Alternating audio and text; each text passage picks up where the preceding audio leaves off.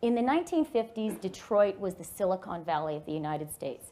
GM, just one company there, employed 600,000 people. Today, Google and Facebook together employ 60,000. That tells you how this new economy is working and why it is creating, when it works, when it is successful, it is creating a more unequal society. So I want to be really clear. I am not for a nanosecond opposed to innovation, opposed to equality of opportunity, opposed to success and wealth creation.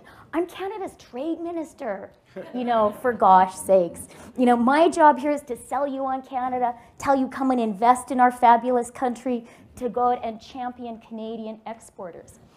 But the reality is that in this fourth industrial revolution economy, income inequality is structurally built into this.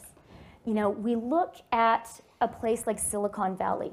This is, I think, the world's epicenter of opportunity. You can't say there isn't opportunity there. People go from all over the world to get access to those opportunities.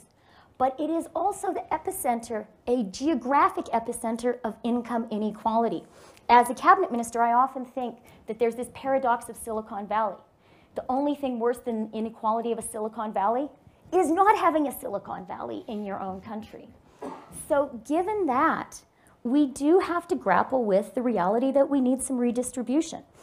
I know that Joe and I are arguing the less pleasant side of this debate.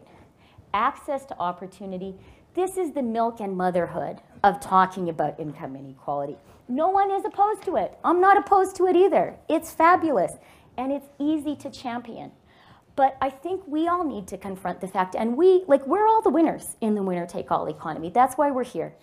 And we need to really face up to the fact that if we want to live in communities, in societies of inclusive growth, redistribution is an important part of what we need to do.